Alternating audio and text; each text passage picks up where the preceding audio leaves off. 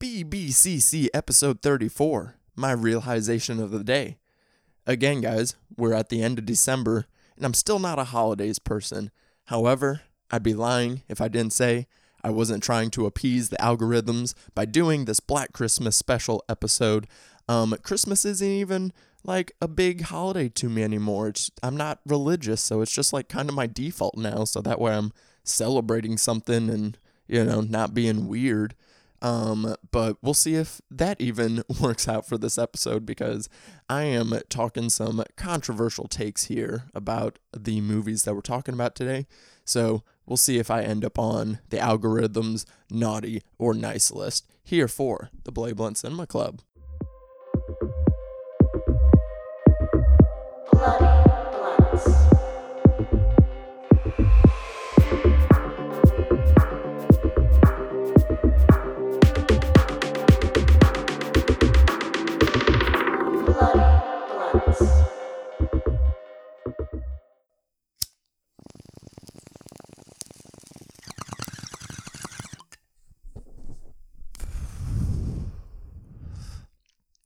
Bah fucking humbug. Merry Christmas. Hello. It is your boy, Devon Taylor here, aka _Daddy Disco on Twitter and Instagram, and this is my horror podcast, The Bloody Blunt Cinema Club. Welcome. I'm glad you could join the cult today. We have a great program in store for you. This is the last episode for our month of December. We're talking cold-hearted horror movies. We've been talking cold as in like temperature and themes wise, but then also holiday horror, of course. And to close it out, a few days before Christmas is the Black Christmas special.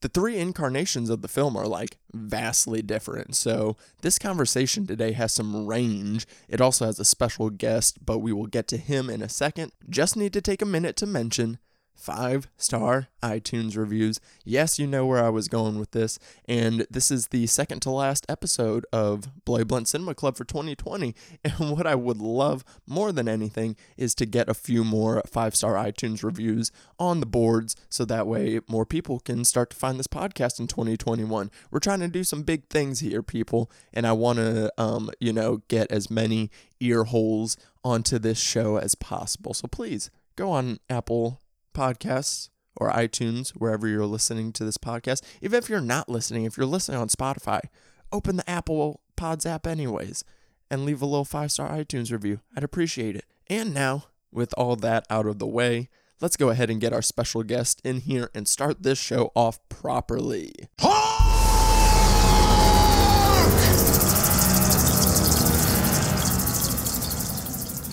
All right, and we are back from our little brief break, the little intro, because we have our guest waiting, and I got to guest on his podcast not too long ago, The Daily Horror Habit, and we talked about Starry Eyes, one of my favorite movies ever, so I'm glad to have him on my show now, and we already had like a great conversation, so I know this one's going to be really great, and we are talking, of course, Black Christmas times 3. We're talking all three versions today. Welcome, Jay Krieger. Thanks, man. Thanks for having me. I'm excited to be here after our awesome chat a couple of weeks ago.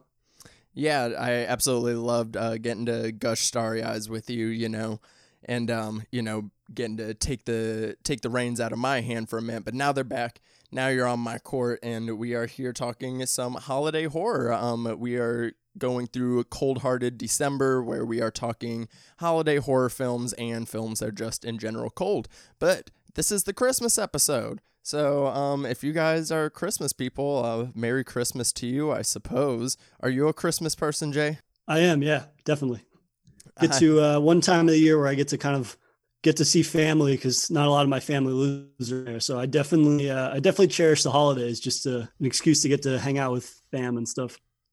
Oh yeah, definitely nothing wrong with that. I guess I'm not a fan of Christmas really, but I think it's me. I'm more of a fan, or I'm more against, people's kind of fakeness and the commercialization of, Christmas and things of that nature. And I don't know, it is a weird time of year, but then I guess, I'm not other people aren't as fortunate as me that, you know, they get to see their family on regular basis and like kind of stuff like that, you know, a little bit more often. So, you know, I mean, I do like Christmas things, but it's just not I don't get extra uppity about it. So we're going dark for this episode, talking Black Christmases, of course. But before we get into that, you know, we usually do movie recommendations, but we do have 3 movies to talk about. So I just wanted to give Jay a moment to kind of give his little horror background on, you know, like how you got going in horror and starting your podcast, and then we will talk about your favorite holiday horror. But yeah, give us a little bio. Yeah, so, you know, like everybody at a young age, I kind of stumbled upon horror. I was fortunate my grandparents introduced me to horror because I didn't really have cable growing up. So whenever I'd go visit them, they would record stuff off of TV, and then I would kind of just be given this with this wide variety of different types of horror films. So growing up, I would see stuff like The Fly, and then Alien, The Thing, and all of these movies. And then I would try to like smuggle a couple of those VHS tapes back with me, just to kind of like bring those back to my home so I could enjoy those the rest of the year. But yeah, horror is one of those things that it's always stuck with me. And while I've had kind of like ups and downs in terms of like how engaged I was, the last like 5 or 6 years really just kind of reemerging my love of horror in a big way, which is kind of just like what fuels my freelance writing right now, where I'm much like you know, I'm linking up with different websites and kind of writing reviews and features and things like that, and digging into kind of like a really big back catalog of movies that I've missed over the years and stuff like that, which I really love with horror. I mean, it's true of most genres, right? I mean, there's going to be always movies that you're going to miss out on, things like that. But I feel like every day I add 10 or 15 new movies to my watch list of things that I'm just really excited by, and just kind of, I mean, that's part of what I love about your podcast, is that you're really digging into the different subgenres and things and finding these kind of gems that not everybody's covering or not everybody's talking about, and trying to find a unique angle or unique take to kind of introduce people to those in a way that, I mean, for me, I do it every day because I love doing it. Right. Yeah, no. And that's what I love about your podcast is like, you've been pumping out, you pump out multiple reviews and episodes out throughout the week. Some of them by yourself, some of them with guests. And I like the variety that you give. And we kind of talked about on your podcast, like, you know, I was pretty similar, like, you know, horror has always been in my life, but then there was like kind of a turning point where it became, you know, like, okay, I love horror movies, but now I'm like in love with horror movies, and like, you know, having that new appreciation. That definitely happened for me within the past, you know, 5 years or so, whenever I like decided to kind of hone in on my, you know, movie watching and coverage, and, you know, be a known horror guy, if you will, you know. So I definitely love like how much stuff you've been able to pump out since you started the podcast. And yeah, trying to find, you know, movies that not everyone is talking about. Like, of course, you know, I cover some big movies, like there's certain ones that just kind of have to be covered, but it was like, you know, I ran into that problem a couple weeks ago. We're talking The Thing, and it's like, you know, what hasn't been said about The Thing already by so many other podcasts, so many other videos. So it was like, that was one of the harder episodes. I was like, where can I come up with something interesting to talk about The Thing, you know, just because it's been one of those ones. But versus like, you know, smaller movies are a little bit easier to kind of give the fresh takes on. But we are talking a horror classic today, and then it's 2 remake incarnations, which I think is going to make for an interesting conversation. So before we get into that, what is your favorite holiday horror film? So mine's pretty standard, I think, that a lot of people have, and that's Gremlins. I mean, that's Christmas Eve, but it's kind of, I've always associated with Christmas, obviously, because the movie is so holiday heavy and things like that. I mean, I always love it too, because I think it's a really great example of a movie that not only like pushes its rating in a big way because it's PG, and yet it's kind of like very mature. It's one of those movies early on that it had all these different elements of horror that I liked. And yet at a young age, I was able to kind of enjoy those things in a family setting and whatnot. So I've always kind of like shown that to my cousins and their friends that come over and we all get together for the holidays. And I mean, being a horror guy, like I always want to watch something horror centric, but around the holidays, trying to be mindful, like not going to put on like a hardcore holiday movie for the entire family, but it's like, oh, I'm going to get some of my monster gooey moments and things like that in there. Yeah, for sure. I mean, Gremlins definitely plays. It is totally a Christmas movie. I mean, Gizmo is a Christmas gift, so of course it counts as a Christmas movie. And that's, where it's interesting, where it's like I said, I'm not a big Christmas guy, but there's so many different holiday horrors that I do enjoy. And I already talked about, my favorite ones a few weeks ago. But I did want to throw out like some of the ones like Gremlins that are like, they are Christmas movies, but aren't, it's not a big part of like the themes at play or anything like that. Like Gremlins, I mean, yeah, it is a Christmas movie. It kind of has some Christmas themes, but it's not really trying to be a Christmas movie. It's being this family horror film, which I wish we had more of. Totally. But so like some other ones that I love that are Christmas movies that people don't exactly think about are, one, my favorite movie of all time, American Psycho, has a killer Christmas party. It does take place in the winter time. Batman Returns. We have a Christmas Batman movie that people kind of forget that it's a Christmas movie because of all the other weird shit going on. But again, we have Christmas in Gotham City. I mean, what gets much better than that, at least for me, enjoying, the darker side of some films. But those are like two ones. And then Gremlins is, another great one. We need more family-centric horror again. We just don't get like that specific blend. And I remember a couple years ago, I got to see Gremlins in theaters, which, like it came out before I was born, so cool. I didn't get to experience in theaters. But oh my gosh, like when you like watch in theaters and you see Gizmo on the big screen, like the animatronics are like 5 times more impressive. Like it is like, like Gizmo looks so good, like when you like watch on a big screen. So that was like a really cool moment that I had with Gremlins. Oh, I'm jealous of that. I mean, it's very different, but I got to see Alien on the big screen. They had a 40th anniversary re-release in theaters. And that was, I mean, it's a movie that I've been watching my entire life, and it was like getting to see it for the first time on the big screen. So I'm definitely jealous you got to see Gremlins in the theaters. Yeah, I definitely love getting to see some of the older horror that I didn't get a chance to see in theaters. And then when they do re-releases, like Alamo Drafthouse was really great about doing that. I don't know if you guys have one by you. No, unfortunately not. I'm jealous. I see all the stuff online, people talking about on Twitter. I mean, when we could go to the movies safely, at least. Yeah, in the before times. But yeah, they did some really great like hosted events. They would do it weekly. I think it was like on Tuesdays they did horror throwback showings, and I've gotten to see The Thing in theaters. I've gotten to see The Exorcist in theaters. I've gotten to see a bunch of classics on the Jaws was another big fun big screen one, and that was for my first time seeing Jaws too, so that was like real special. So nice. I love finding those theaters that do the good throwback showings, and whenever they appear back, we will be there.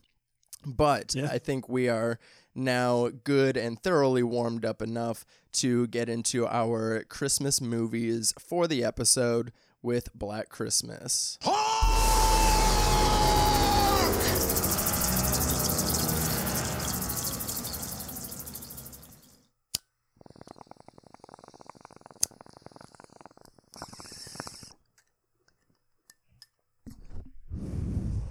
Oh yeah. Black Christmas, released in 1974, directed by Bob Clark, is credited with being a film that kind of jump-started the slasher subgenre, which we're going to get into. I have some thoughts about that. This was my first time watching the original Black Christmas. The 2006 Black Christmas was my first exposure, so this was my first time watching it, and it was originally titled Silent Night, Evil Night. And it is also on a few DVD covers, also The Stranger in the House. So it has a couple different titles and stuff, but then Black Christmas, became synonymous with it, and the name would continue on into the remakes. So because you suggested Black Christmas, I believe, whenever we were deciding this. So going back in on this most recent watch of yours, What jumped out to you? What do you love about this movie? Yeah, so this was the original is my first exposure. So I hadn't seen the 2006 or the 2019 remakes. And what I really love about the 1974 version from Bob Clark, and I mean, I only discovered this movie probably 10 years ago or something like that, but I thought it was really remarkable watching the movie again. And growing up like with slashers, everybody talked about like Halloween, right?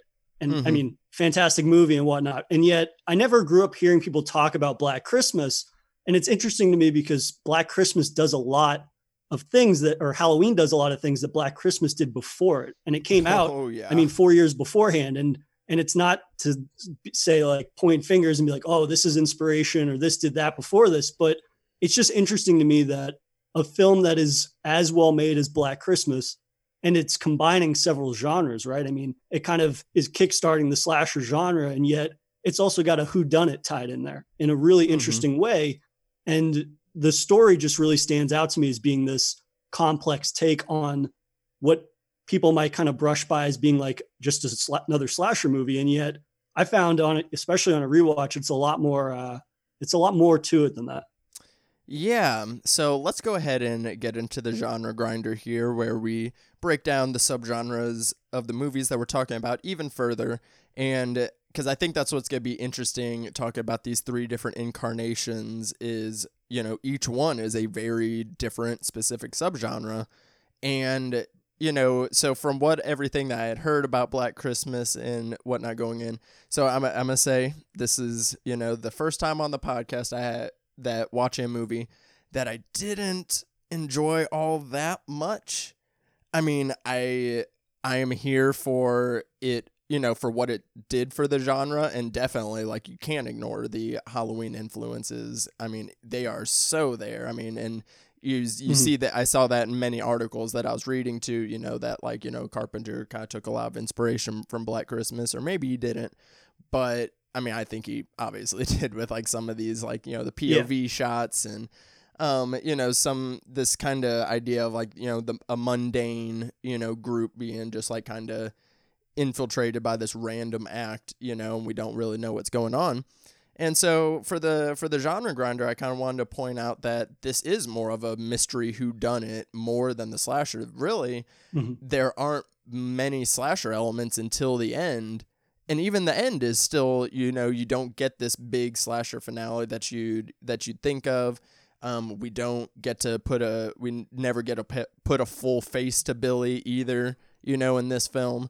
So it's like, you know, because when I think of, you know, slasher, it's like, you know, they have like an iconic weapon, they have an iconic like look usually, and like some characteristics and stuff. And it's like, we don't have any of that with Billy. So this is more, in my eyes, a pretty straightforward, you know, mystery whodunit. It's like when I hear people talk about, you know, like, you know, the jump starting the slasher stuff is I'm always like, you know, what about TCM? What about Texas Chainsaw Massacre? You know, and then rewatching this, I kind of realized Halloween kind of took some of the best elements from both of those films, put it into Halloween, and then did their own thing with it. Is kind of, so what's some subgenre stuff that stuck out to you? I mean, I definitely can see a lot of the elements that from this that ended up in Halloween, which I think is really well done here. And it makes sense why perhaps Carpenter might have utilized some of those in his film. I mean, I love the way that the film begins because it doesn't begin with this kind of big kill or anything very drastic, right? I mean, it kind of begins with this POV voyeur shot from outside.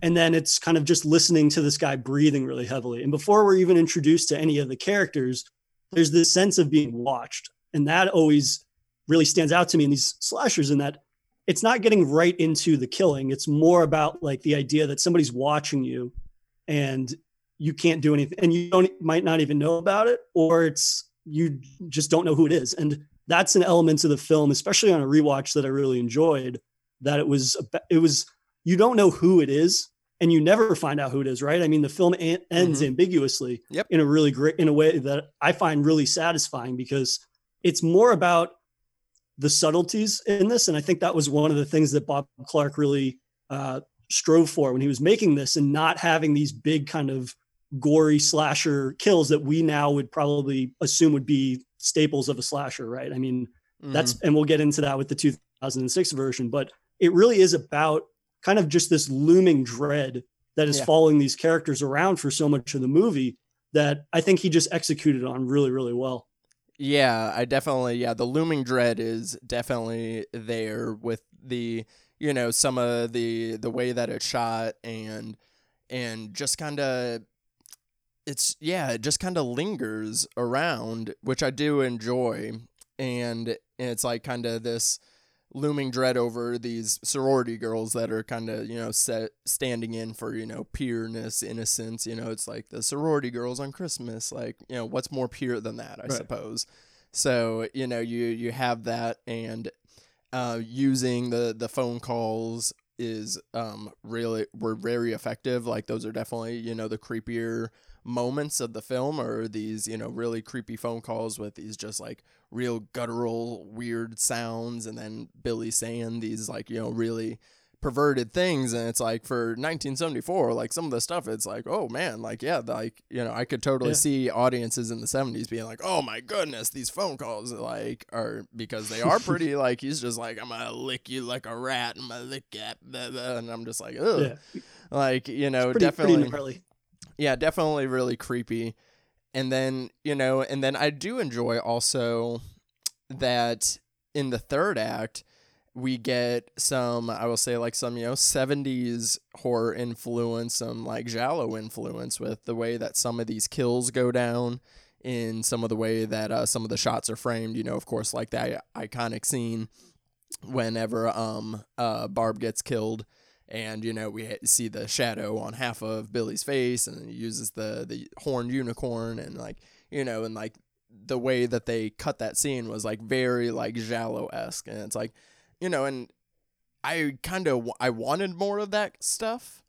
Like, because like one of the things that kind of bothered me was like, I didn't realize that we spent so much time outside of the house in the movie. And I felt like every time it like went away from the house, things kind of slowed down whenever we're focusing on the police and like the stuff going on in the town. And it's like, it just like, I feel like that looming dread like would have just like worked out so much better if they stayed in the house more. And that is something I like more about like the 2006 one. I definitely agree with that. I think it kills a lot of the momentum when they go out, especially like when they're searching in the park for their friend, the sorority sister that's missing. And then it focuses on the fact, oh, they found another different dead little girl in the park. Like, all of those kind of moments definitely kill a lot of the momentum that it has. And like you had said, had it stayed contained in the house itself, I think that it would have just heightened everything that I personally like about the movie, and having that dread just continue to build and build, this idea that you're basically in a cage. Whereas the reality is they could probably leave the house whenever they want, and yet they're staying there by choice. And yeah, that definitely is something that I don't think is executed on all that well. And that was very kind of clear to me on my most recent rewatch. But in terms of like going back to the idea that there aren't many actual like slasher moments, I think especially you touched upon like the use of the phone. The use of the phone is still so disturbing, not only in what he's saying, like, yeah, he starts off by saying these very kind of lewd things on the phone, and yeah, raises eyebrows and whatnot, but it's more about just how much you can kind of derive about Billy from those phone calls, especially later when he starts imitating other people's voices. Yeah. He starts imitating an older man, a woman who I interpret that as being like his parents fighting and whatnot. And it kind of speaks to the ambiguity that the entire film is laced in, right? I mean, we don't know anything about Billy to the degree we really don't know if the killer is actually Billy or not, right? Because the killer's never revealed. And perhaps it is really Billy. Perhaps it's just a crazy guy in the neighborhood. So I feel like the phone calls really help with that ambiguity in a way that even on a rewatch, like, is super affecting and disturbing. And everybody gets a different meaning out of the phone calls, right? I mean, again, they begin off very lewd, very straightforwards. And then he starts incorporating new voices. He starts incorporating different things that people in the sorority house have said to one another, different conversations. And I mean, we'll get into it with the 2006 one, but this is why I think it's so great that they never explain anything about Billy. because instead of kind of giving us exposition or dialogue about why he's the way he is, what he's doing, we kind of are just left to take these pieces that are given to us and infer, and everybody walks away with their own interpretation. Yeah. Once he starts bringing in the other voices and stuff, that's why I was like, okay, like now he's like going up a level. Like he starts bringing in the voices, then he starts saying other names, and like, you know, when he starts mentioning Agnes and stuff. And I think I find it interesting that, like, you know, that the 2006 one was able to do what it did, you know, just like taking these little bits from the phone calls, because in the phone calls you do just like kind of, you're trying to piece together, this image of Billy, but you just like can't quite do it, you know, because we don't have enough, and we never do get enough. But yeah, so there's a lot of things that I do love about this film, though, that I can definitely see why it is a classic. I love the look of a lot of 70s horror. This one is shot and lit very well. It has like this warmth to it, and like, you know, its use of the Christmas lights are very effective. We got some split diopter shots in there. You know, we love to see those. Lots of them. Absolutely. And, you know, so I definitely do love some of the style signatures, and I also wanted to touch on the phone calls that have become, like, you know, very synonymous with it. And, you know, the phone calls are definitely, you know, the thing that continues on. It's like all three of the Black Christmases, they all have, like, you know, the things that make them the Black Christmas. Like, you know, you got creepy phone calls, or, you know, DMs, and then fucking and, you know, we have Billy, and we have use of Christmas lights. We have sharp, everyone dies by an icicle at least once in each Black Christmas. So it's like you got all these calling cards that that the original lays out, and then I like, you know, seeing those callbacks in the later versions of them. And then of course, you know, we have some great characters in here. You know, Jess and Barb and House Mom are all fantastic as well. What are some of your favorite things? Definitely. I mean, Jess, I think, is a fantastic final girl, and she's one that I'm surprised I don't see more people talking about her in terms of, you know, in general terms of slashers, right? I mean, people are always talking about like Laurie Strode or the various kind of like Friday the 13th final girls and whatnot. And yet Jess, I think, she's probably one of the more interesting ones too, in that it's not just the fact that she's surviving, right? It's also, there's a scene that really stands out to me in terms of just when this film is released and the types of characters that we saw in a lot of slashers in this era, but also moving forwards. And that's really like her interactions with Peter. She never, like, her boyfriend, who's very pushy, wants her to keep the baby, right? Doesn't want her to get rid of the baby, wants to get married to her. He's like, well, we're just going to get married and that's what we're going to do, type of thing. And yet she's very steadfast in defending her right to make her own choices, not only in terms of this, but in her like larger life choices, right? She's not going to let somebody else tell her how she's going to lead her life, whether it's what to do with her body or whether like he is going to become a permanent fixture in her life as a husband. So in terms of her character, she always stands out to me as somebody that is one of the definitely more interesting slasher final girls, but just a character in horror in general, not even just her being a final girl. Yeah, they do a really good balancing act of, you know, having these two antagonistic forces in her life, you know, the obvious horror that we're seeing going on, but then the personal horror that she's also dealing with this situation with Peter. And they balance it really well. And, you know, it just it really grounds her and like makes you feel for her. And you definitely feel a lot of empathy to her. And each three films have a layer to the story of, you know, something about men oppressing women, and we will see that as the films go on, it gets ramped up to high degrees. And ooh, this is gonna be that. So we have some thoughts on the further into these films we get, but I love the subtlety of the way that they, you know, did it with this in the original. Though I think the original has the strongest depiction of this, because like I said, it's this, For sure. they balanced it really well with, you know, this unknown, you know, entity that she's dealing with, you know, terrorizing the house, but then this also, you know, very well known antagonist that she has in her boyfriend Peter, you know. And in 1974, the abortion wasn't something that people were talking about like a lot, you know, Right. especially, and it's kind of crazy that this came out in 74 and we're still somehow having those conversations in 2020 Yeah. is pretty fucking mind-blowing. So it's like, I can only imagine in 74 the reactions that, you know, that got from it as well. Absolutely. And I mean, Bob Clark, I think, even said at one point, he said, I didn't throw that in there to like make a statement, or he was like, the quote I read was very flippant about his including that scene. And yet it's such a groundbreaking scene. Like you said, we're still having that conversation somehow in 2020.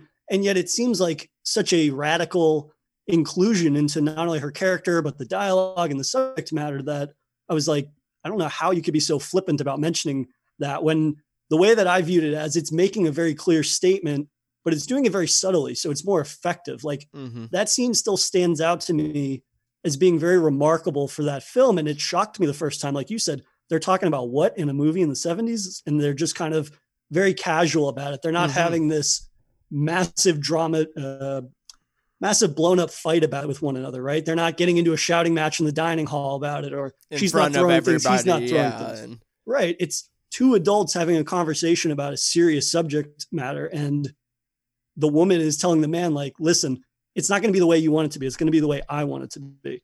And it's not the very traditional depiction, especially in horror, I feel like, or for that period, like women taking a stand, right? She's not kind of playing into any tropes. It's playing into this idea that I'm my own person. And yeah, I'm going to have to deal with the killer later. But also in the grand scheme of things, like my life is my life. And I'm the one in control of that. Yeah, like 100%. I definitely love the way that came through. And, you know, that's the way you should do themes, is you should bring them through nice and subtly, right? That's definitely the way you should do it.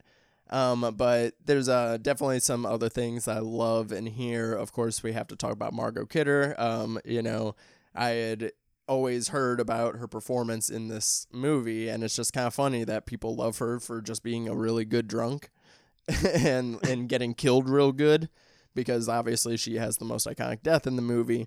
But I mean, yeah, she is like very hilarious, and you know, a very just like kind of relatable, grounding kind of presence to be about. And it's kind of one of the first instances of like a movie where I've heard of people, you know, such overwhelming praise for a secondary character that isn't doing a whole lot, but is just bringing a lot of presence to the movie. You know, you got to love those kind of actors and performances, you know, that, because it's like, you know, a lot of times in horror movies, the main character is the only one that gets like any sort of, you know, character dynamic to them, and then all the supporting characters are just kind of usually there to help them out, you know. So it's just like, you know, just having someone, it's just like, who's not drawing any attention story wise, but just is because of her performance. She's pretty great in this. I always forget the humor that the movie has in it, right? I mean, Bob Clark said he wanted to make a much more subtle movie than maybe they initially wanted him to make. And I think that he did that by bringing levity with the humor, whether it's Barb talking about turtles having sex, or telling the cops that like the sorority house's phone number is fellatio, and the cop is like, oh, okay, because he doesn't know what that is. Like, he's the idiot in town. And the other cop is just cracking up. I do love that scene. That scene is pretty hilarious. And just like, he's like, fellatio, and the other cop is just like dying. Yeah. I mean, John Saxon, I mean, you can't not mention him. He does such a great job of playing off of that idiot cop who's Sergeant Nash, who's just like the moron that's out to lunch. And it's like, how did you become a cop? Like, I feel like you should be like, I don't know, doing something that's not nearly as important. But yeah, I mean, Barb is really great in that not only like she plays a drunk, but also you have the den mother of the house. And like, there's this recurring gag where she's hiding little pints of whiskey everywhere and stuff around the house. She's hiding it in the toilet. It's like got a string around it, hiding it in the bowl, and all these little things. And I mean, there's even that scene where like Santa Claus is swearing in front of the kids. Just Yeah. little bits of levity like that, I think, do a really great job at striking at the core of this being a Christmas movie. Yeah, okay, it's called Black Christmas, takes place the Christmas season, but I mean, it has the essence of a Christmas movie in a really strange way, right? Oh, yeah. And granted, people are getting killed, obviously, but I mean, then you have the sorority girls who are like sisters, essentially, a family, as it were. And then you've got little bits of humor in there that really help to give it a kind of like what you said earlier, like a wholesome feel to it. It's not always the tension dialed up to 11 every single time. We have these brief moments of levity that it never lets you forget that like this is a Christmas movie where horrible things are happening. Yeah, it's like, we definitely get that, but then I do like that we do get plenty of time where it's just like we're with the characters just hanging out for a little bit. Right. And I guess, the Christmas essence that comes through is, the idea behind sororities of this, found family that you have. And, when it comes to Christmas, that doesn't always have to be real family, it can be, your found family. And it definitely lends well. And then, with the drinking house mother, just like the people that are just like, oh, I got to drink to get through the holidays, everyone has been there once or twice. The comedy in here is quite nice. I wrote down the line, these girls would hump the Leaning Tower of Pisa if they could climb it. And I thought that was absolutely hilarious. Absolutely. Yeah. And one other thing while we're just talking, you mentioned aesthetic earlier. That I agree that the way that the film is shot it really is quite standout. The way that he's able to capture the claustrophobic confines of the sorority in a way that before even Billy shows up, I feel like you feel like you're in there, right? And we're almost an observer of all of the girls getting together and they're having drinks or they're having a party. And you really get a sense of kind of like camaraderie between them all in a sense where you would actually believe that like these are people that are in a sorority together. You might not love everybody. Like Barb is taking jabs at one of the girls and like giving her a hard time. And yet it's still believable that they are all people that would want to spend time together. And I feel like the further into the series that we get, there's a lot less of that. And that kind of definitely chips away at the kind of the dichotomy of the characters in a way that, I mean, at least the 2006 one, I think capitalizes on the Black Christmas formula in a different way, but an interesting way. And yet I don't feel that the 2006 or 2019 is ever able to capture the, just the camaraderie and like the characters that actually seem like they want to be around one another for more than 30 seconds. Yeah, no, this definitely has the most cohesive sorority sisterhood of the three films. The 2006 one, I feel like some of the actors have never even met each other in that movie, and then the 2019 one, it's like they kind of hate each other, they kind of love each other. It's kind of messy, but this one is we do get just like a cohesive unit because it's like, that idea of the family, like, yeah, of course you're gonna like bicker and like kind of have those like bickering things, but at the end of the day, that's still, your family.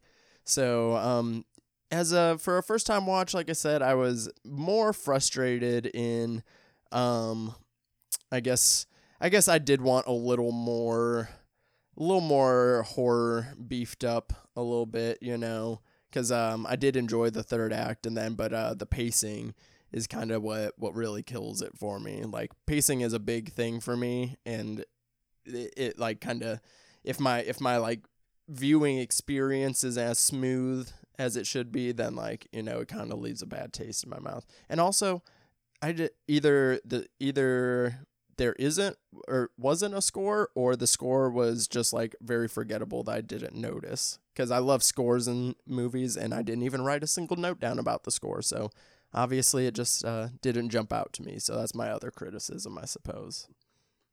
So I'll start with the score, I guess. So the score, it doesn't have, you're correct. I agree with you that it does not have a very memorable score. I think it's the way that it's incorporated periodically that's interesting. And I think I might be mistaken, but every time it plays that kind of that strange harp sounding noise that you hear once in a while, that's either when a character is being referenced that's already been killed, or it kind of highlights an area of the house where somebody has died. And so I agree. I'm pretty sure that happens every time. It definitely happens in a couple of key moments where they're doing this kind of montage of the rooms in the sorority where someone has been killed, and you hear that kind of harp string. But I think that it's an interesting use of music in that sense, where it's just like it's identifying that something has happened to a character without actually having to say it or show it. Yeah, which is interesting. But I would agree that if there is even a score in the rest of the movie, now that you mention it, like I can't even think about a song early on or anything like that stands out. But in that regard, it's definitely not one of the more memorable musical horrors.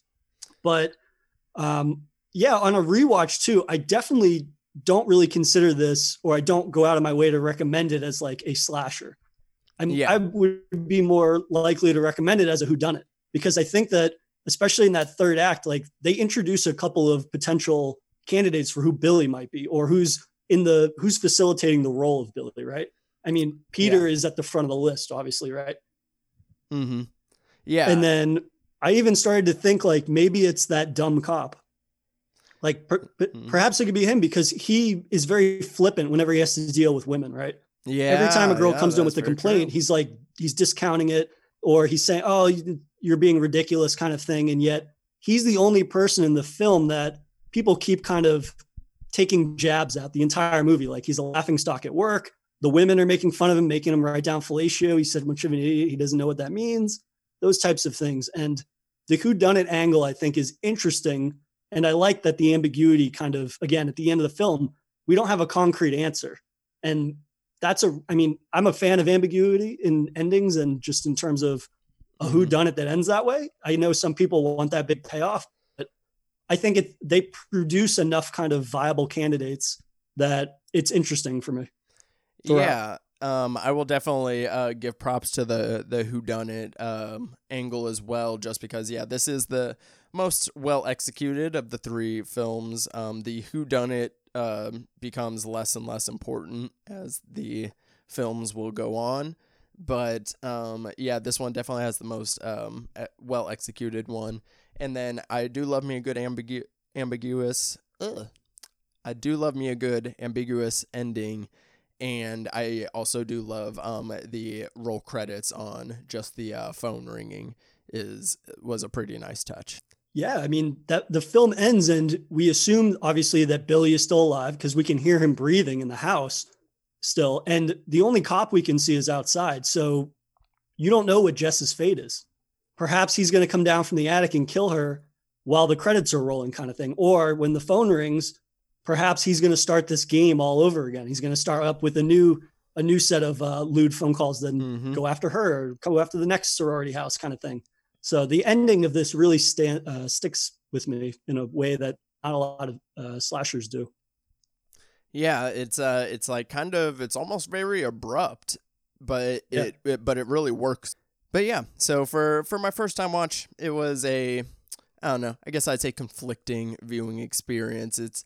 I did enjoy a lot of aspects from it, but might not be the one that I just kind of throw on if I'm wanting to just throw something on, But on to the next one.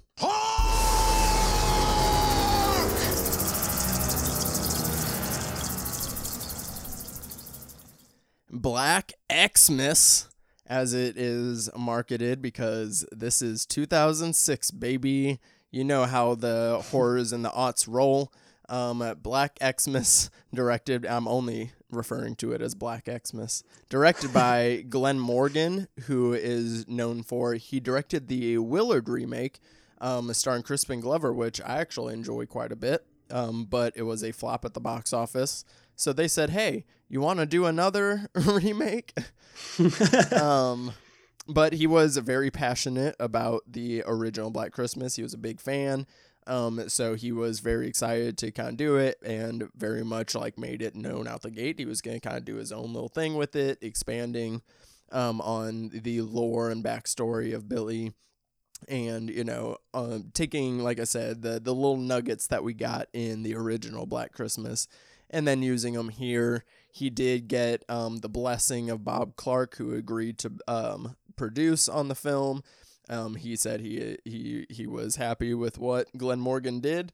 So just so y'all know, Even if Bob, he approved apparently. So and this was my first Black Christmas movie. Like when I saw this, I didn't know that there was an original. I just saw this. I saw the crazy trailer, and waited for it to come out on video, and and it fucked me up whenever I watched it the first time. I was fairly young whenever I watched it the first time around, and I was just like, whoa, eye stuff. Lots of eye stuff in this movie. Yeah.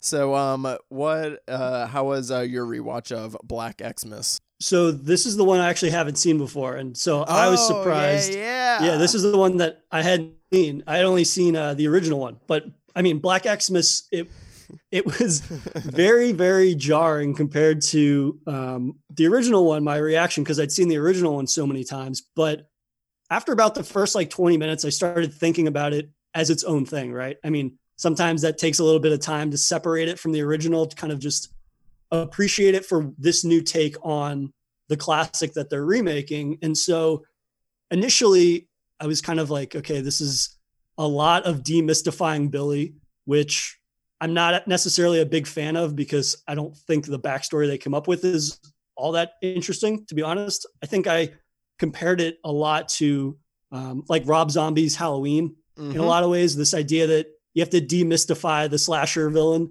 and then what is his childhood end up being? Like, okay, he's the way he is because he was abused, whether it be physically violent or sexually abused, and this is why he is the way he is. Whereas what I loved about the original film is that we don't know why he's doing it. And that's kind of the same with Michael Myers, right? And the Halloween reference I was making, where you don't know why. And to me, the not knowing the why is much more terrifying.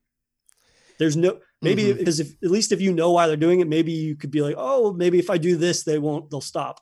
But if you don't know the intent behind anything, then it's kind of just like, oh, there's nothing I could do to stop this person. Yeah. So yeah, this was definitely in that time where that's what they were doing with the remakes, is they wanted to expand upon things, and the Rob Zombie Halloween is a very accurate comparison. And if people listen to the Halloween episode of the podcast, I was quite a fan of the Rob Zombie one.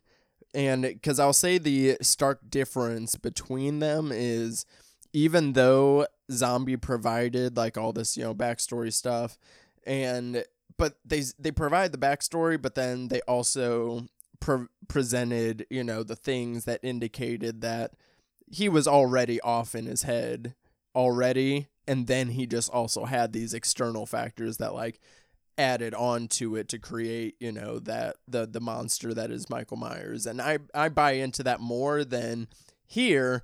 They do this elaborate backstory just to be disgusting for the most part. Cause it's like, what are we supposed to sympathize with Billy? Like, cause it's like, okay, what is the point of you adding the lore other than just to add it for it to be there? But then also I will commend it though on, with making the connection with Agnes and giving a reason for this one to have a second killer. This one, they add a second killer into the mix. In addition to Billy, you have Agnes running around killing people as well. So that's where like the whodunit comes from in Black Xmas is, because it's like we as an audience already see that Billy is broken out, but we see that killings are happening before Billy gets there. So we're like, okay, wait, what's going on if Billy's not even there yet? So that's where we get the whodunit there, but they don't execute it as strongly. But I will say that is where the expanded lore did work in. And I mean, yeah, it is just like, I guess like shock value backstory, because it's just like, oh my God, like his mom is just pure evil to him, and then fucking, like rapes him, putting it lightly, psychological abuses him, like all the things. So it's just like, I mean, I do watch it and I'm just like, oh, like, yeah, I feel pretty icky about this right now, and then we kind of see where it leads to, and him disfiguring his daughter/sister and then killing his parents and then eating some flesh cookies. and also eating eyeballs because we love eyeballs in this movie. We love eyeballs. I was just going to say, yeah, to the point I was like rubbing my eyes the entire movie because it got to the point where like every other character is getting their eyes removed. Yeah, it like starts off slow and it's like, okay, one person loses an eye and then a couple people. And then by the end of the movie, it's just like, yeah, everybody's eyes are going. Everybody's eyes.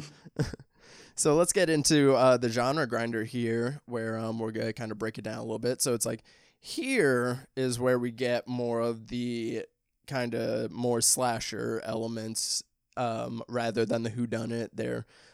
Because we have not one but two killers running around. I mean, there's lots of blood. Like I don't even know how these like what is he doing that makes people's just like blood pockets just like explode when he kills people. I have no idea, but I mean, I do like lots of blood. Blood on the Snow is a great winter horror aesthetic. We love it. So this one is definitely more the straightforward slasher. I like I said, as compared to the first one, I like that this one stays mainly confined to the house. And that's what I do enjoy about the backstory too, is like they do all this to also kind of add, this lore to the house, this one, why would a sorority buy this house knowing that all this ridiculousness happened? Yeah. But then again, I do know that it is hard to get, house charters for sororities and fraternities. So I actually do maybe kind of buy into like that they would have that house, and then this lore just like kind of adds on to it. And then, throughout the movie, the house is definitely kind of integrated a lot more into the film. Like when we have like Billy looking through peepholes, we have lots of crawl spaces to have fun in this movie. So I will say the lore actually adds to the house as well, but so it's like this is self-contained thriller slasher territory. So what's some subgenre stuff that stuck out to you? I definitely like that aspect of the lore that you mentioned. I definitely like that they show how, Billy knows this house better. Billy and his sister know this house better than anybody. So they it's almost like showing behind the slasher curtain, as if you will. Like people always say, oh, well, how does the killer get to here and there? Well, this is his childhood home. He knows this house better than anybody. He has all of these different routes through floorboards and stuff. He's able to get from the basement to the top floor in a couple of seconds because he just climbs up from the attic. Like that's the one thing that comparing it to the original, it's like nobody saw Billy climbing up and down that one access hatch the entire movie. Yeah. Whereas in the 2006 one, he knows this house. He's got all of these little passageways and things like that. So in that regard, yeah, I agree that the lore with the history of the house is actually more interesting than it's actually touched upon, I think, in either of the other two films. But in terms of this being like a straight up slasher compared to the original one, I think that while the killing is very excessive it's actually excessive in like a pretty great way, right? He never kind of holds back on how gruesome the movie is going to get. It starts out slow, right? Billy kills somebody with a candy cane, get a little eye gouge, and then it gets to the point where everybody's getting their eyes gouged out. He's eating eyeballs. He's making skin cookies. You get that fantastic icicle kill, which Billy doesn't actually do, but you get the ice skates kill. The ice skates. He doesn't just like slash your throat with an ice skate, right? He like caves her head in with it, and it's so over the top and so distractingly gory. But the film commits to it in a way that, had it pulled punches at any point, it might have been a case where you're like, okay, either this needs to go more in that direction or it needs to pull back on that. And I kind of do respect the movie for going fully into the gore and just letting that be the star of the show, even if I think it does hurt a lot of the like the character development and things like that, which I don't find that this one does nearly as well. I think that in terms of those scratching that slasher itch, it does it in a satisfying way. Yeah, like if you're gonna get excessive with it, you definitely just gotta go all the way in with it. And like it's kind of nasty, but at the same time, like this movie is like nasty in the way that I love how House of Wax is nasty. Just like, yeah, if you're gonna give it to me, go ahead. Like, and they just like keep ramping it up. I love that it's the two of them too, because Agnes actually does the ice skate kill, you know, because Agnes, I like that Agnes literally is about to use the like sharp unicorn thing, and then looks over and sees ice skates and goes, nah, let me switch it up, and chucks them and like scalps her with some great practical effects. It definitely enjoyed that. And then I wanted to look up. Okay, never mind. I thought I had read something that that they somehow used the same actors for Billy and Agnes, but that's not the case. What it was is Agnes is played by a dude in this one. That's what it is. Because so I was just going to say that returning from the original film was Andrea Martin, who plays Barbara McHenry, who's like the new den mother. She plays Jess's friend in the original film. So they had her come back to play a new role, which I thought was pretty cool. It was a cool nod to the original. And I mean, it probably helped that Bob Clark was producing. He probably put in a good word. Yeah, that's probably how it made that happen. But yeah, pretty cool that we do get a callback character casted into this one. Speaking of cast, we have a all-star cast before any of them figured out how to act properly. We have a lot of notable names in this one. A lot of them have been sprinkled out throughout the horror genre. We have Katie Cassidy in there of CW fame, and she's been in some other shitty horror movies. She was in the Nightmare on Elm Street remake, right? Yes. And then she got killed off. We have Mary Elizabeth Winstead, one of my many wives. Love to see her in anything genre related. Of course, she starred in Final Destination, or she would actually go on to do Final Destination 3 after. And the director Glenn Morgan here would co-direct Final Destination 3. So I guess she enjoyed working with him, and then went on to lead Final Destination 3 because she gets killed off. She has no characterization. It's like kind of whenever you go back and watch this and you're like, oh yeah, like, because she was a nobody here, and, you know, she gets killed off. She's not the final girl, no nothing, you know. And it's like, obviously now we've seen her in Final Destination 3 and 10 Cloverfield Lane.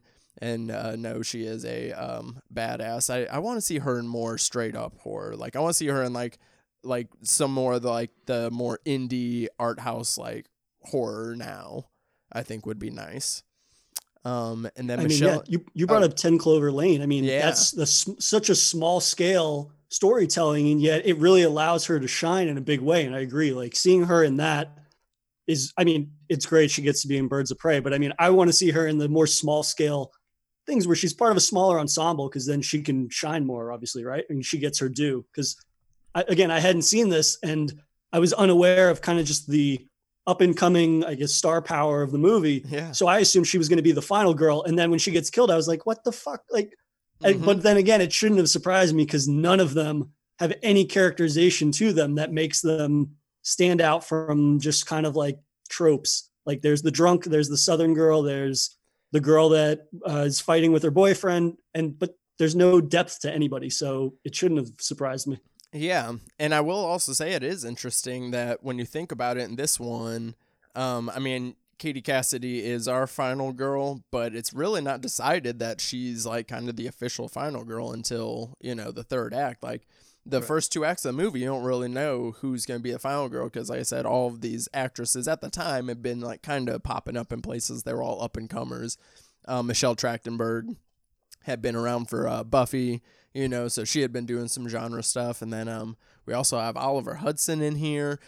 Gretchen Wiener is even in here, being a stone cold bitch. After she gets to be the nice mean girl, she gets to be the real mean girl in this one.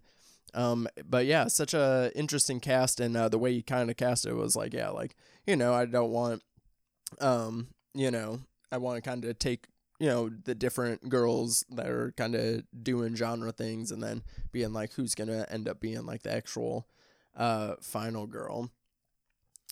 We also get some let's get into like aesthetics here. I think this one does the best use of the Christmas lights. We have lots of great Christmas light shots in this one. Lots of the reds and greens are played really well. and used to reveal shots. They're kind of blinking, so it's like kind of disorienting when you're in the house as well, like another kind of layer to the house aspect. And I mean, it's competently shot. It has some good effects to it. Like on production value aspect, it's pretty solid in that aspect on a $9 million budget, which in 2006 Wow.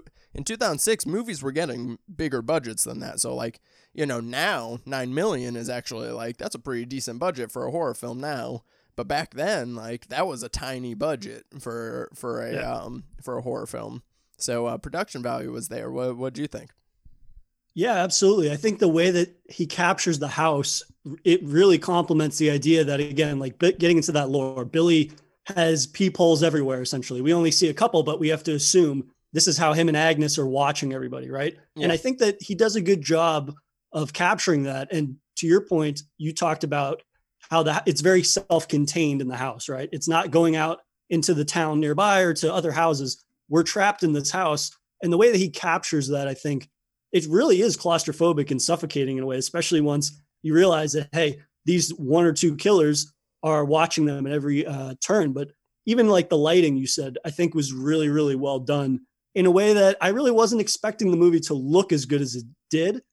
But it ended up surprising me just how competently it's shot. And especially like you're mentioning that budget. I mean, they definitely did a great job of kind of just capturing the environment of it. And then I forget what you had said, but you said it was like disorienting. And I felt that in that especially when the killers start kind of maneuvering around the building and the sorority girls are kind of just running for dear life, you do feel like you're getting lost in that house, even though the house is probably not that big.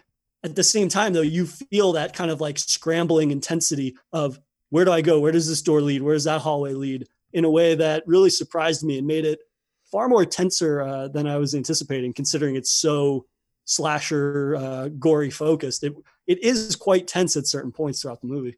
Yeah, it's kind of like, you know, like The Shining-esque in the effect of, like you said, like, yeah, with like, it's like this house isn't that big, but the geography is like kind of spotty, you know, and it's like we don't understand the geography, but of course Billy and Agnes do. And like I said earlier, I love me some good old crawl space scenes that, you know, make you feel all tight and tense, you know.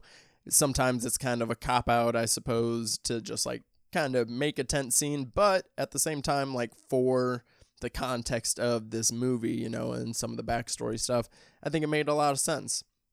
But yeah, so this one is the one, like, of the three, if I'm just gonna put one on just to put it on and, you know, to get the best viewing experience for me personally, is this one, just because like there's a lot of bad to make fun of, but at the same time, like, I like how egregious it is.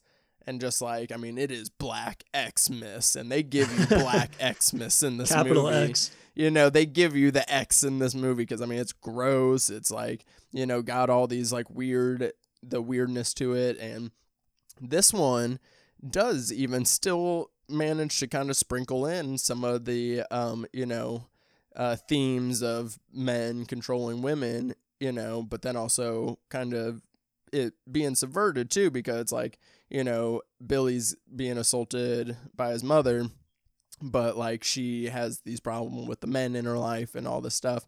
And then when she has a daughter, then she's happy. So it's like the mom is like kind of anti-men in a way, you know. And then, but then you also have Oliver Hudson's character, who's meant to be a red herring, which doesn't make sense because we know that the second killer has long hair.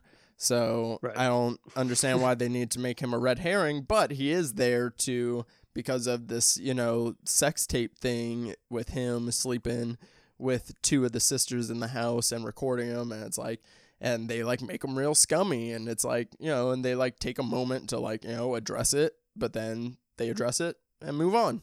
And then, you know, he gets killed later and and then we're happy, you know?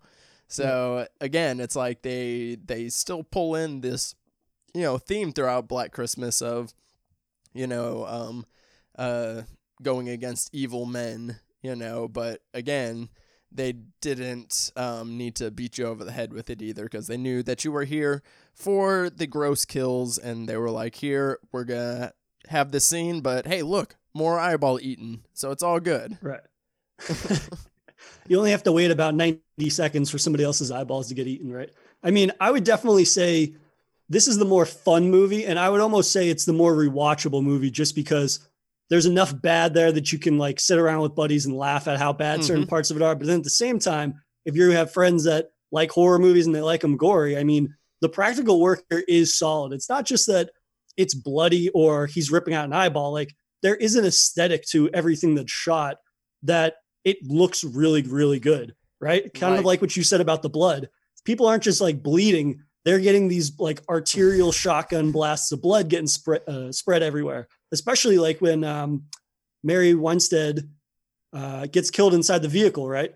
They're trying to like defrost the window, and then all of a sudden there's just this blood. It's like she combusted or something inside the car. And I mean, it's so aggressive and over the top, but the aesthetic is so solid that everything looks really, really good. And I mean, even at the end when Billy gets turned into an ornament essentially for the tree, like he gets skewered. I mean, it looks really, really good. It's silly. Yeah, he's getting skewered onto a Christmas tree, but like there's great practical gore in that shot. And that is permeating throughout the entire movie. Like that's the one thing when I started watching the movie, I was like, okay, I don't like that they're doing all this backstory stuff because it feels unnecessary to me. But then when I stopped trying just to compare it to the original and just focused on what it was setting out to do, like the gore in this movie is undeniable, I think, and the kills in general. Yeah, it's a good example, in my opinion, of a remake that if you just want two different experiences,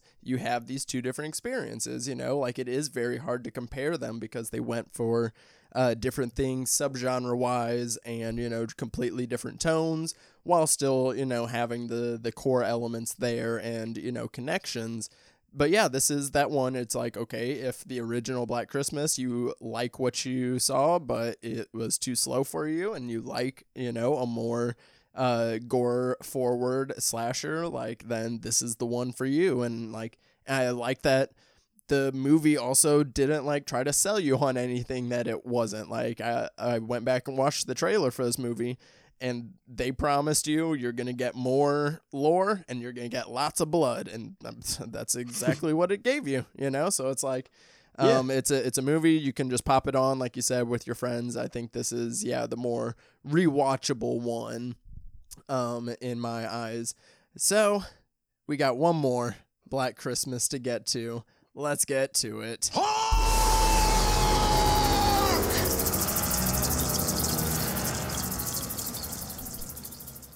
Black Christmas, released in 2019, directed by Sofia Takal. This is the first one directed by a woman in the series.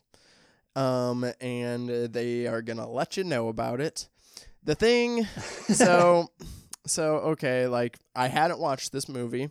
I had kind of avoided it because I didn't want it to be what I thought it was going to be. And it's kind of exactly what I thought it was going to be, but also less than what I like, because I was like, okay, like if you're gonna, even if it is drenched in commentary and themes, is it still gonna be at least like a well put together film? Are we still gonna at least get some good horror elements to it? And even aside from it being just overbearing in its, you know, message and themes and stuff, it's also just kind of a bland movie. It's very vanilla. It has a very generic score to it. There's no aesthetic or tone. Like it took like 50 minutes into the movie before I saw a shot that had like any personality to it. And then, you know, and then it's like, okay, what about the characters? And they actually try to flesh out the characters more in this one. But at the same time, it's like you like them, but at the same time, you kind of don't.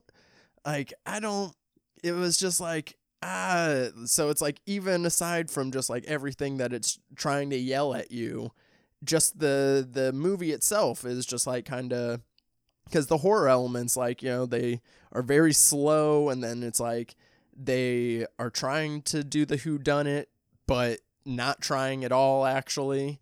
So it's just, I don't know. This one was just kind of like, what did you think?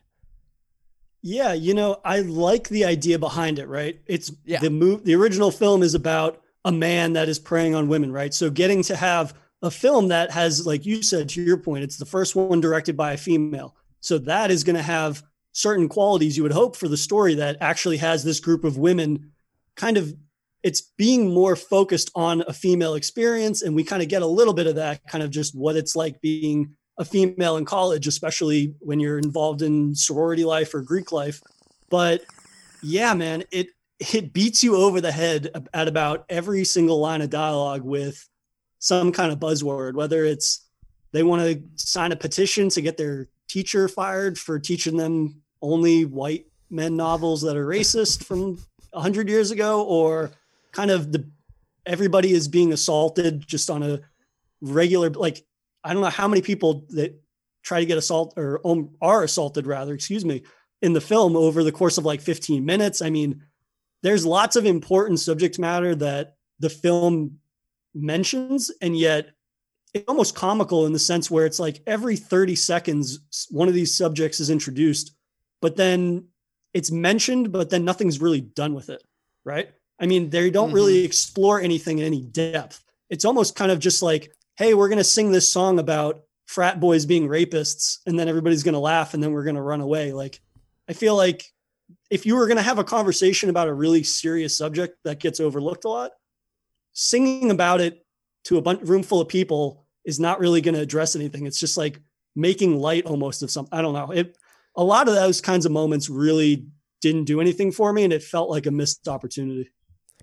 It's just like it's just like I was very confused at the intention a lot of the time, because they would do something and then it's like the movie's trying to call you out for thinking about it, but then it's like, okay, but then now what else am I supposed to do with this information? Like, so like I like the idea behind, like, okay, there's this event, it's a social event, there's gonna be lots of people, and this is their time to, like, make a statement.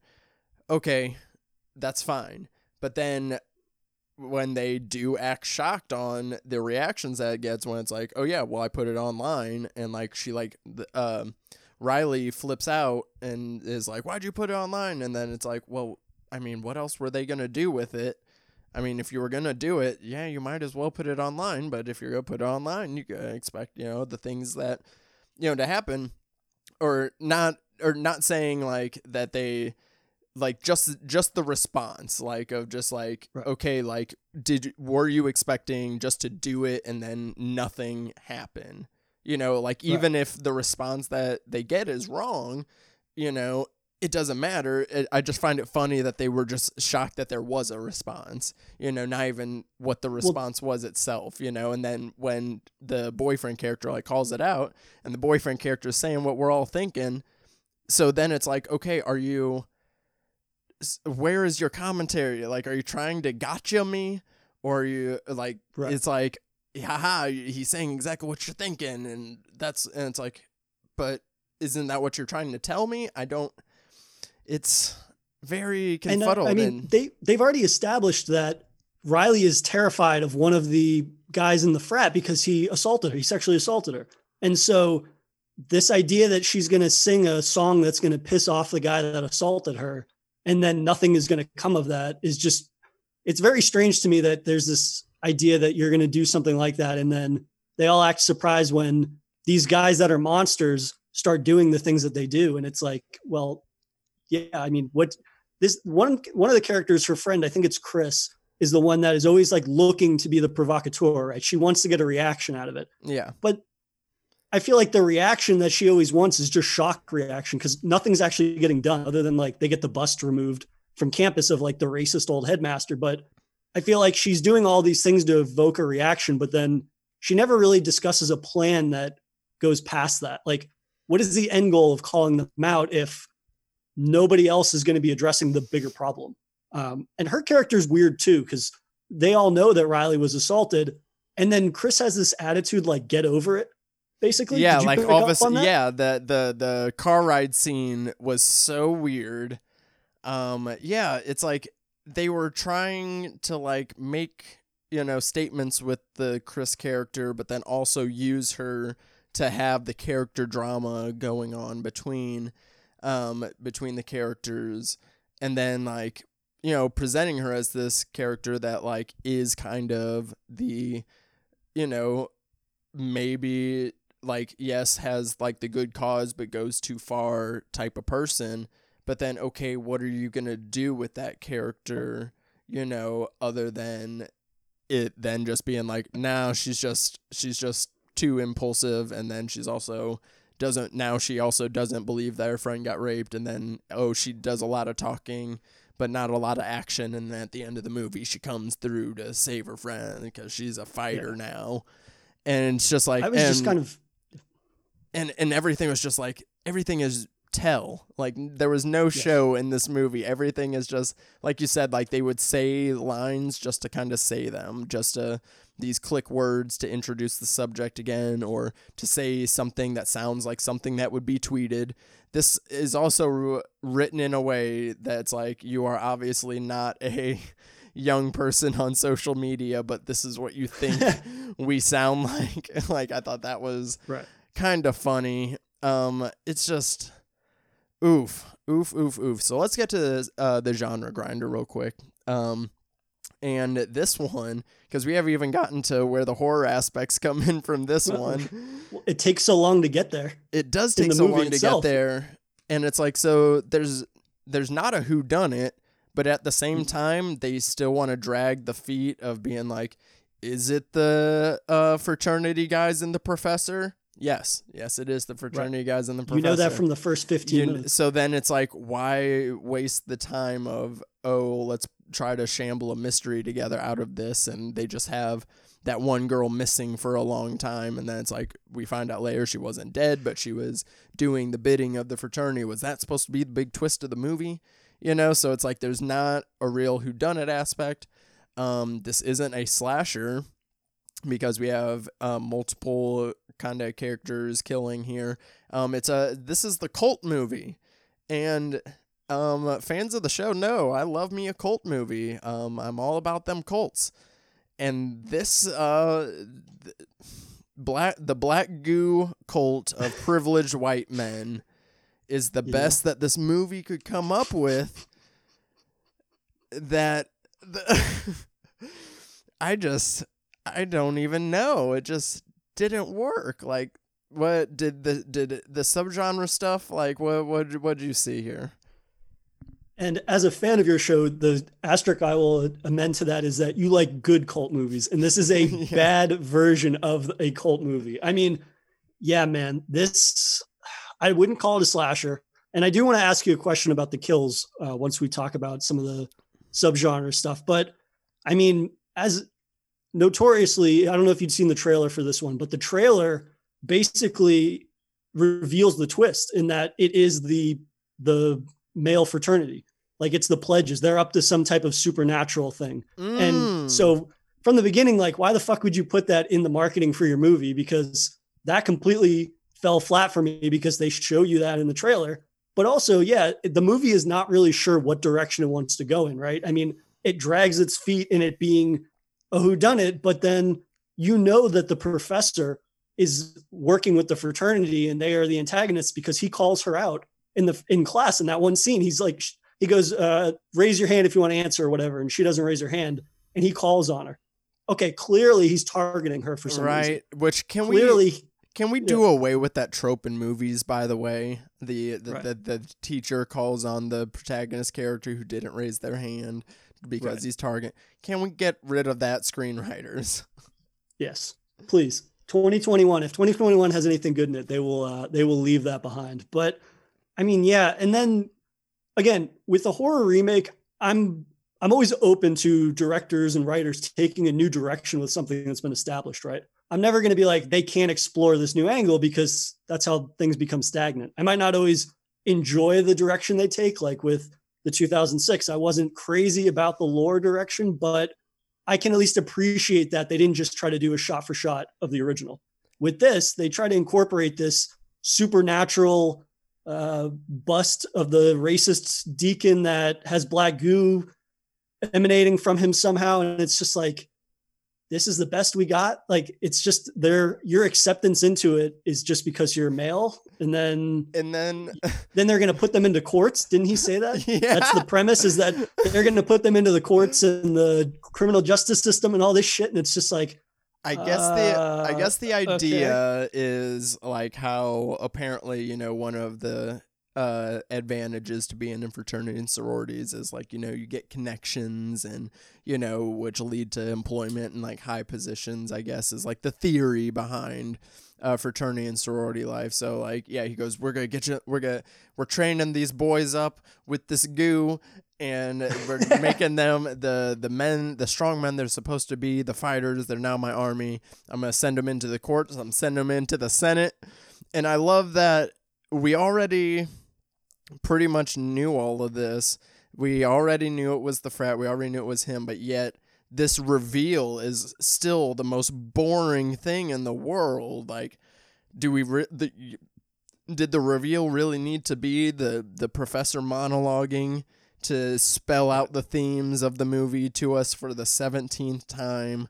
Like, it just like felt exhausting. And then it's like that fight scene is supposed to be like empowering and stuff, and like it was all right. It was fun, I guess, you know, but at the same time, like, because I don't really watch trailers too much, and I remember I saw like a few things, and from what I saw, or even just the way that the posters implied it, was like, I thought this was gonna be like a sorority house versus fraternity house, like turf war, some shit like that like goes extra violent, like the like men, and it's like kind of like I thought it was gonna be like kind of like a Black Christmas like mini war movie of like, yeah, these sorority girls, they're banded up in the house and now they gotta defend themselves in their house for tradition and the power, and you know, and they still could have been empowering women doing it that way versus, you know, giving us no mystery or horror elements. And it's like, you know, yeah, they gave us some character stuff in that meantime, but they also just gave us nothing else except spelling out the end of the movie, and then the end of the movie is just explained to us again. So yeah, let's talk some things that we do like. Let's be nice now, because this is the most negative I've gotten on an episode. I didn't intend it to be this way, but I was hoping for better from this movie. Imogen Poots, I love her. She's another one of my various wives. I love any movie that she comes into, and I wish she did more genre stuff, but more go back to the indies, babe. Even though Blumhouse is like, you know, still smaller, but like go do something like Vivarium. Even though I didn't love the movie, she is utilized so much better and she is one of the better parts of this movie. She's a consistent actor. Like, every time she's in a movie, she's always good and like brings it. Has this like kind of relatability, because she's not, you know, the Hollywood, you know, gorgeous, sexy, but at the same time she's like so hot. Like, I love her like crooked teeth and shit. Like, what?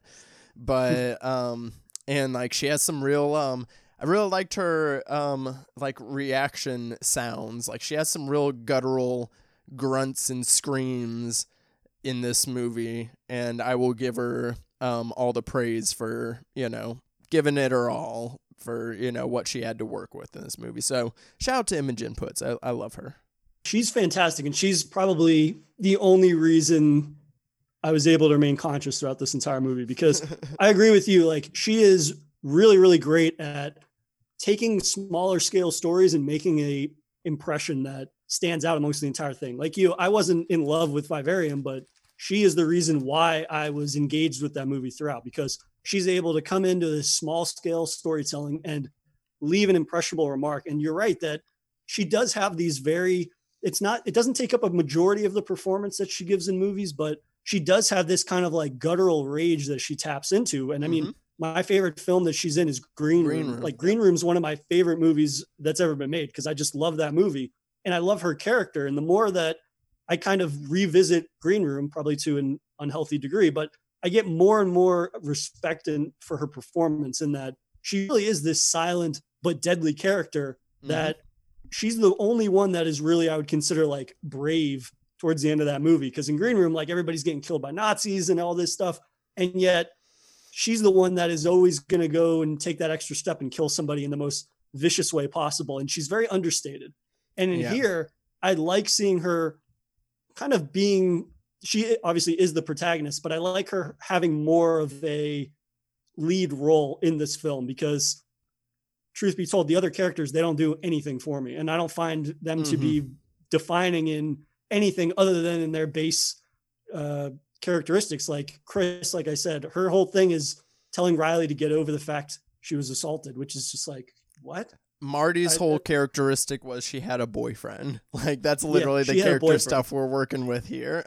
Yeah, exactly. What did you think of the love interest with Landon? Because I felt that didn't go anywhere in terms of, I mean, it's showing, I guess it's supposed to represent like a potential like future for her to overcome her trauma. He's supposed to, this is like what's so funny. I also, just last thing about Image Inputs, everybody go check out The Art of Self-Defense. Have you seen that one? She is so good in that one. A very, very great dark comedy, like black comedy for sure. Yeah. Have to shout her out for that movie. But anyways, so the stuff with Landon is like, is he supposed to be the token, this is the prototype nice guy that you know girls want? Like, look, he asked if he's allowed to DM her. Isn't he? Oh my god, he's so sweet because he does. And it's like they make him like extra derpy and awkward. I like that it wasn't like a serious relationship thing. I like that they didn't take up a lot of time with the romance, but their awkwardness was actually like kind of cute and like felt kind of realistically cringy.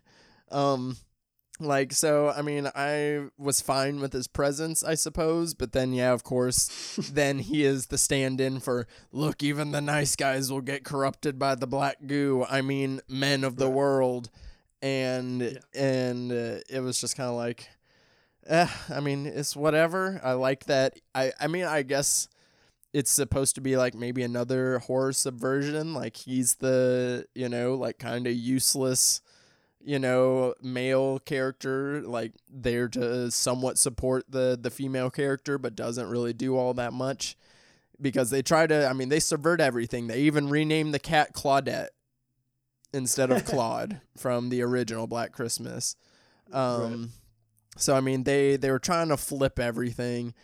I mean, there was a line in here when Nate loses his shit on the girls, you know, when he like finally has had it, and he is going on his thing, and he says, you know, like, not all men are evil, not all men are rapists, and Chris goes, "Did you just not all men me?"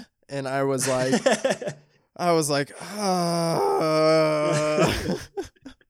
It really does feel like fucking Mad Libs with buzzwords. I mean, that's what the script feels like, to the degree where it's comically distracting that every other word is something that is like some type of buzzword.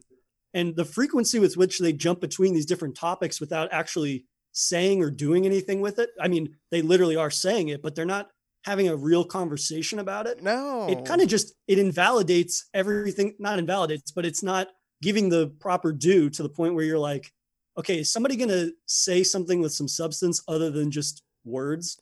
And like, even the frat guys, the other frat guys in the movie, which like, I mean, I guess it was probably the point that I couldn't tell any of them apart. Maybe that was that was an intentional casting thing. And if so, if that was intentional, good job. If it wasn't, I'm just confused, but right. I couldn't tell them apart. But like literally their only lines of dialogue were, I mean, I guess like, again, like trying to subvert, like, you know, like movies where a lot of the hot women character didn't have like good lines or anything and stuff like that. So like literally their only lines are saying snarky buzzword things like, oh yeah, he's going on a ski trip. Don't worry, it's consensual. I was like, really? That didn't even really work. You know, just to have exactly. Just to have the moment, and then like at the end where he says, "Your body, your choice," talking about like getting her to bow and stuff. I was just like, and then they also had like lines that I think they were trying to make like extra inspiring and empowering for girls, and like, hey, yeah, girls are going to be retweeting this. Lines like rebuild yourself, bitch, or what did Imogen say before she dropped the bust, which she holds up in the air for like a minute and a half waiting on this line, and I'm like, what is her good line going to be? And then it was so stupid. I didn't write it down though. It was we will not dumb, be I can't even remember. We will not disappear or something like that. Some shit like that where you're just like, first off, props to her upper arm strength because busts are heavy as fuck. Right. But also like just making it again, it doesn't, nothing about this movie felt organic. It felt like, hey, here's where I can input like one of 10 words that I have that are trending now. And it's just like, okay, if you had actually taken some time and had the characters kind of like organically come into these roles rather than just right out the gate, like, hey, I'm going to say 5 of these words in the next 5 minutes to the point you're going to be desensitized. I mean, even one of the bros at one point, he says like, when Landon gets a headache, because I guess the bust all of a sudden gives everybody headaches. He goes, bro, I think he literally says headache, bro. That's just the founder drawing out your true alpha. And I was just like, yep, he did say that. It's just so cringeworthy and not, I mean, again, like you said, they're trying to cast all of these bros as just being like identical, which, okay, whatever. But like the fact that everybody is a walking caricature, it invalidates any ability to take what's happening like seriously, because everybody's a cartoon character, and the high stake, like the scope of the stakes of the movie where we're going to put all these guys into different forms of office and all this stuff, this grand master plan, like it makes this movie feel like it's a cartoon almost. Yeah. It's like, I felt like Tikal came into the movie obviously wanting to make a statement, but that's what they did. They had made a movie of people making statements, like, and they did it in the very bare minimum way. Like, they're taking on the approach that someone would take that only gets their opinions from reading Twitter and social media and stuff. Yes. And like, that's very much the way it's approached. Like, there wasn't a like depth or nuance to what they're saying. Like, yes, like we have been like, you know, like over the past few years, it has been like, you know, the tides have been turning and kind of, you know, people coming around to knowing the idea that, yes, men have had, you know, kind of this control and like, you know, a different type of power that females have. And so it's like, yes, we know that. We get that part. We get that men don't believe women whenever they say stuff. Yes, we know that. But like, do more than the bare minimum if you're going to take on these subjects, especially from a woman. Like, I mean, I don't know. Maybe we might see the movie differently. Like, you know, you guys are listening to this podcast and you're listening to 2 men complain about Black Christmas 2019. It's not a great look, but at the same time, like, I feel like I'm nuanced enough to where it's like, okay, I didn't learn any new messages from this because you just kind of gave us the bare minimum. So it's like, I would love to like kind of go in and get more of the female experience from it. Take The Invisible Man earlier this year. Example. You know, at first I was a little harsh on the movie for doing it, but then I started looking at it from a different way, especially once I kind of talked to some of my friends that have had some, you know, assault survival instances, you know, and like kind of getting a little bit more into their brain. And that movie offers kind of a different viewing experience, different perspective from that kind of, that, you know, the toxic relationship angle. You know, it had something to do and say and brought it in, but then also, you know, it's just, that movie's just better on every other level. Horror wise, it, you know, is paced better. Like, the pacing for this movie is awful. The supporting cast besides Imogen Poots is, you know, just not even necessary. They showed up and got a check. I mean, they didn't even bring in a house mom for this one. I mean, the phone calls were all fake outs for the most part. It would be, oh, I finally got through. Oh, I just had a bad signal for a sec, but I'm it's this person's mom and I'm calling you with no user ID. Like, just doing silly stuff and then trying to use the DMs more to be creepy. So this movie, it do you think, because what I was worried about going in was like, I don't know, I'm kind of 50-50 on like, did this need to be a Black Christmas movie? Or do you think it could have succeeded on its own as its own thing? But at the same time, I think there's enough DNA, maybe. I don't know. I don't think there's enough DNA here for it to be a Black Christmas movie, honestly, besides them being in a sorority.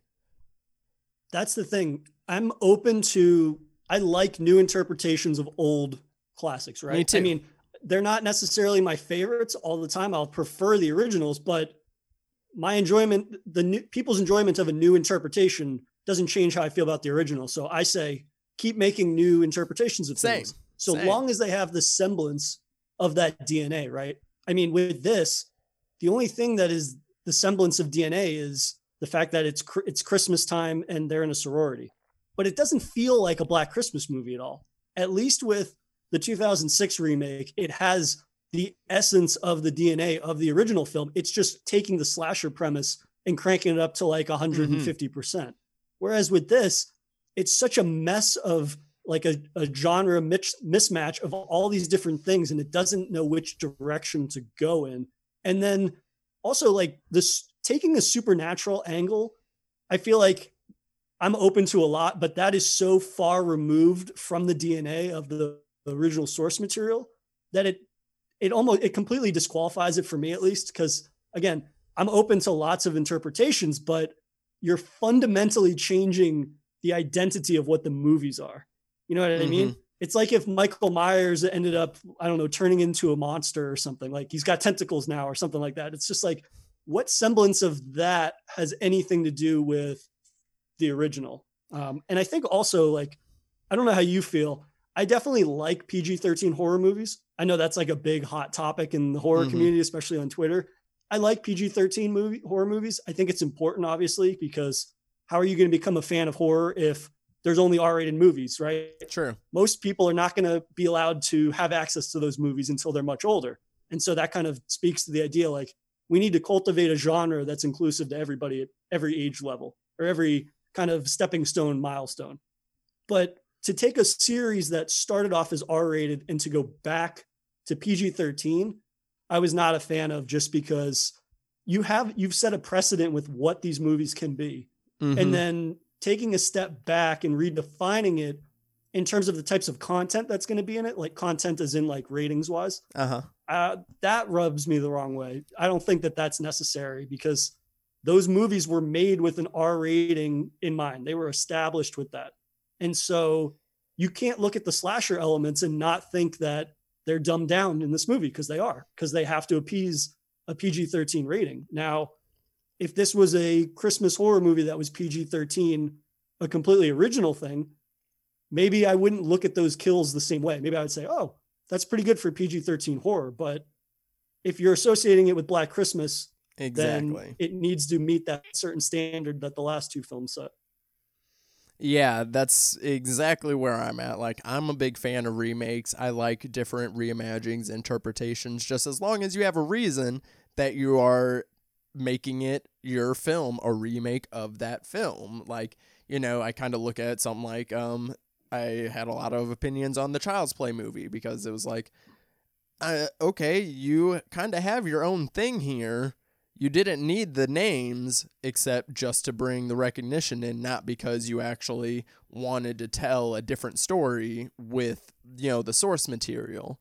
You know, it's like, I felt like that movie could have given the doll a different look and given the movie a different name, and it would have been fine. It would have been its own tech horror movie, you know, on its own, but they wanted that recognition, so they used the Child's Play name. So it's like, that's kind of what I see here is maybe Takal had an idea for a different script, and then, you know, Blumhouse might have gotten hold of the Black Christmas rights, and then they said, hey, we might be able to make these two work if you can just smush them together and make your script a Black Christmas movie.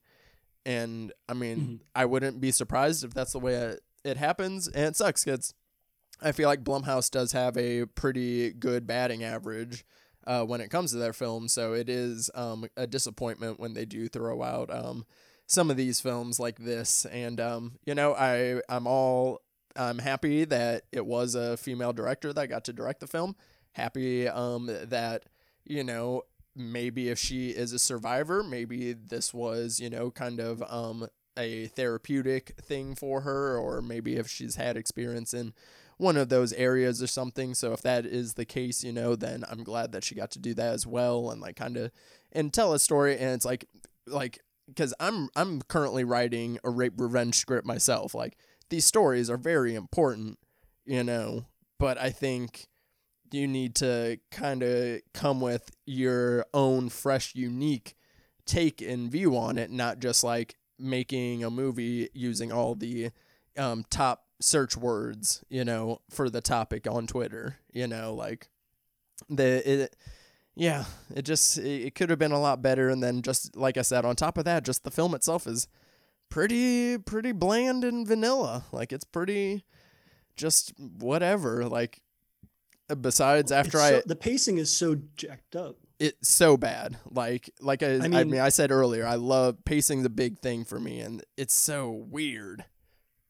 Yeah, that's the confusion again between what type of genre it's going to dabble in or which direction it's going to go in. I mean, when they have that air quotes, like that big reveal that there's a second killer, who the fuck's been watching this movie for an hour and didn't think, yeah, it's going to be there's 50 of those frat guys working together. Like, exactly. That second figure comes into the room and it's like, it's treated like a microphone drop. And it's like, yeah, I'm sure there's 3 more upstairs. Like, this is just what I've expected the entire movie. So, exactly. I mean, in terms of like the messaging behind it, all you have to do is look back at the original. Like, Bob Clark has that character interaction between Jess and her boyfriend.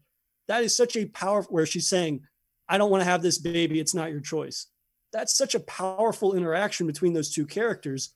And it's not even 5 minutes probably of dialogue. And it's something that stuck with me for a decade. And it's a pivotal moment in that film that stands out to me as being such an important portrayal of a female in a horror movie. And I think, again, it's less than 5 minutes, but then this film, it takes a wishy-washy approach to an important subject, and it kind of just gives a paper thin blanket to the entire thing for 90 minutes or however long it is.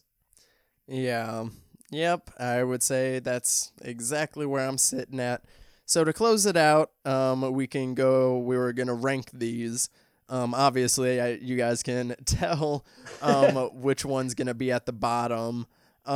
So, I mean, you've only seen Black Xmas once now after this, but if you were throwing a horror Christmas party coming up with a mixture of your family and closest friends, which one are you putting on in the background?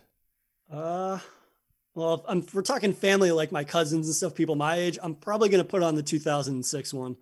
In talking with you about it too, I mean, that is definitely the more rewatchable movie. I watch Black Christmas, the original, maybe once a year, every other year, but I could definitely see me throwing Black Xmas on, excuse me. That's like right. Twice a year or something with buddies. Just, I don't know, having drinks or having a sesh and just need something on in the background. Like, that is definitely the movie, because if somebody's in the background doing some shit and they see somebody getting their eyeballs eaten, immediately they're going to come over.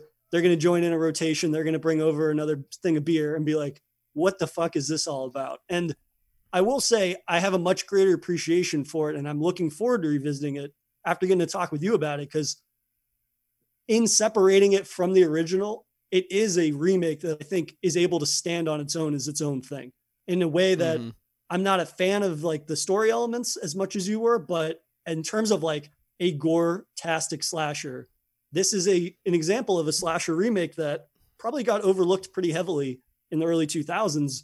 Just looking at the practical work, like, how phenomenal are the kills in this? I mean, everything is different. It's not one note. I mean, it's definitely a film that I have more of an appreciation for now, and I'm looking forward to revisiting.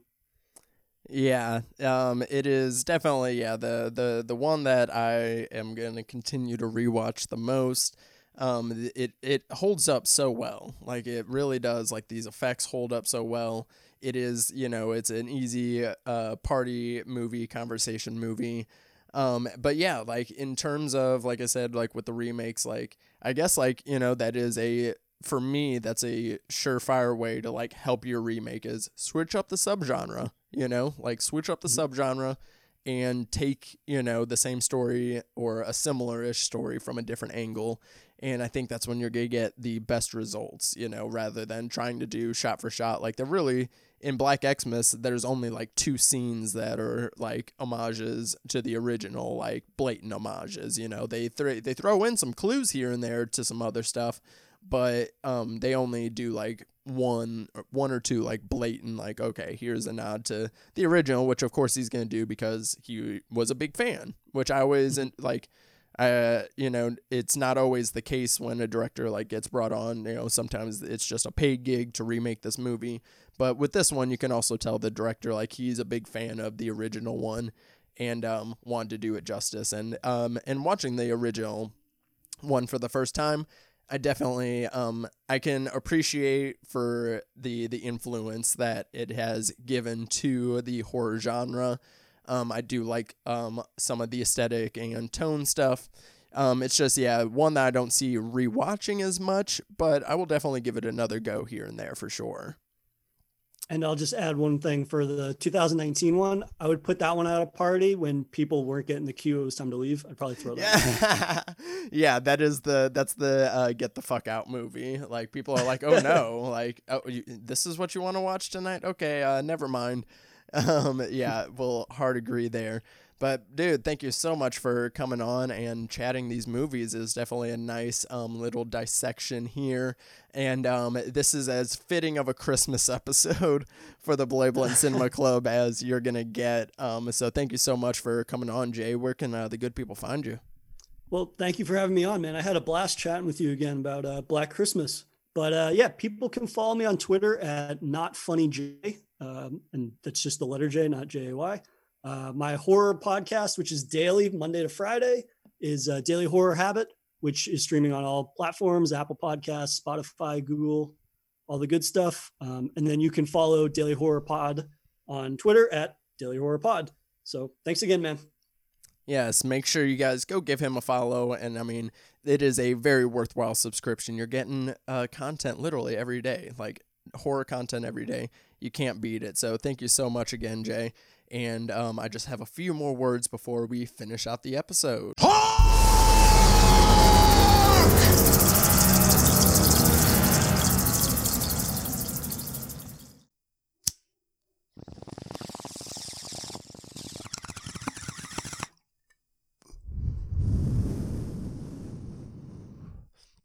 I know it's getting cold out there for some of you guys, but I think we ended that episode with enough fire to warm me up a little bit. I mentioned it while we're recording. Shout out to Jay. That was a really great conversation. I really enjoyed, the subgenre talk that we really got to dive into because each Black Christmas kind of goes into a different corner. However, I don't usually get negative like this on the show, guys. I almost feel embarrassed. I mean, that's kind of why I waited till the last proper episode of 2020. We still got one more episode left next week, but it is not covering a specific movie. It is covering all the movies of 2020. My favorite movies. I got Johnny the Horror Hack coming in. He was on the show a few months ago. If you have not listened to the episode covering As Above, So Below and Grave Encounters, I believe it came out back in August or September. August. It came out in August.